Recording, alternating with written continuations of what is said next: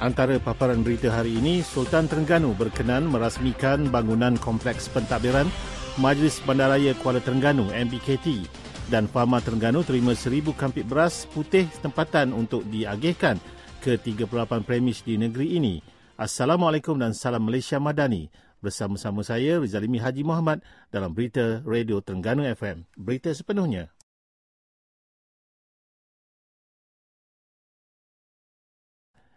Sultan Terengganu, Sultan Mizan Zainal Abidin berkenan merasmikan bangunan kompleks pentadbiran Majlis Bandaraya Kuala Terengganu MBKT hari ini. Bangunan setinggi 30 tingkat itu yang mula dibina sejak 2017 adalah yang tertinggi di negeri ini. Projek bernilai hampir 200 juta ringgit berkenaan berjaya memperolehi sijil layak menduduki 14 November tahun lepas. Dibina di atas tanah berkeluasan 2.19 hektar itu, ia mampu menempatkan 1,000 kaki tangannya dengan dilengkapi pelbagai fasiliti sokongan. Dalam pada itu, bersempena dengan 25 tahun pemerintahan Sultan Terengganu, turut diadakan pameran Jubli Perak 25 tahun pemerintahan Baginda. Pameran yang mempamerkan barangan bersejarah sepanjang pemerintahan Baginda dibuka sebulan kepada orang ramai bermula hari ini di Galeri Aras Bawah Menara MBKT, secara tidak langsung mendedahkan pengunjung mengenai sistem beraja.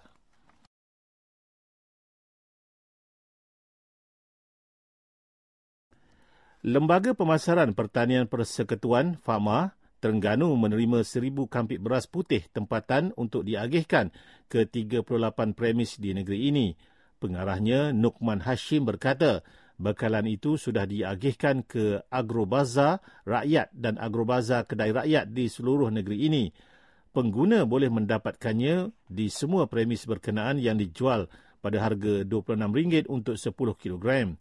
Inisiatif tersebut diharap dapat membantu rakyat susulan kekurangan beras tempatan dan kenaikan harga beras import.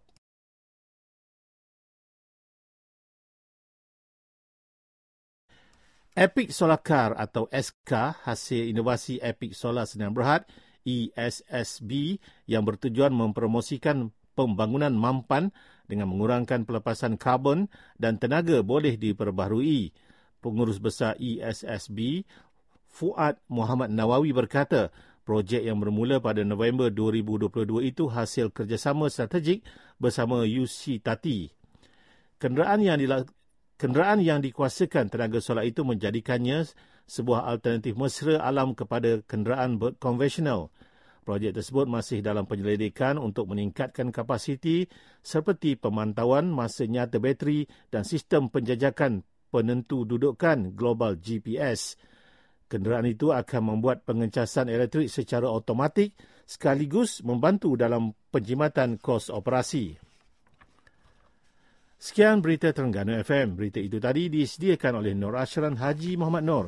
Assalamualaikum dan salam Malaysia Madani.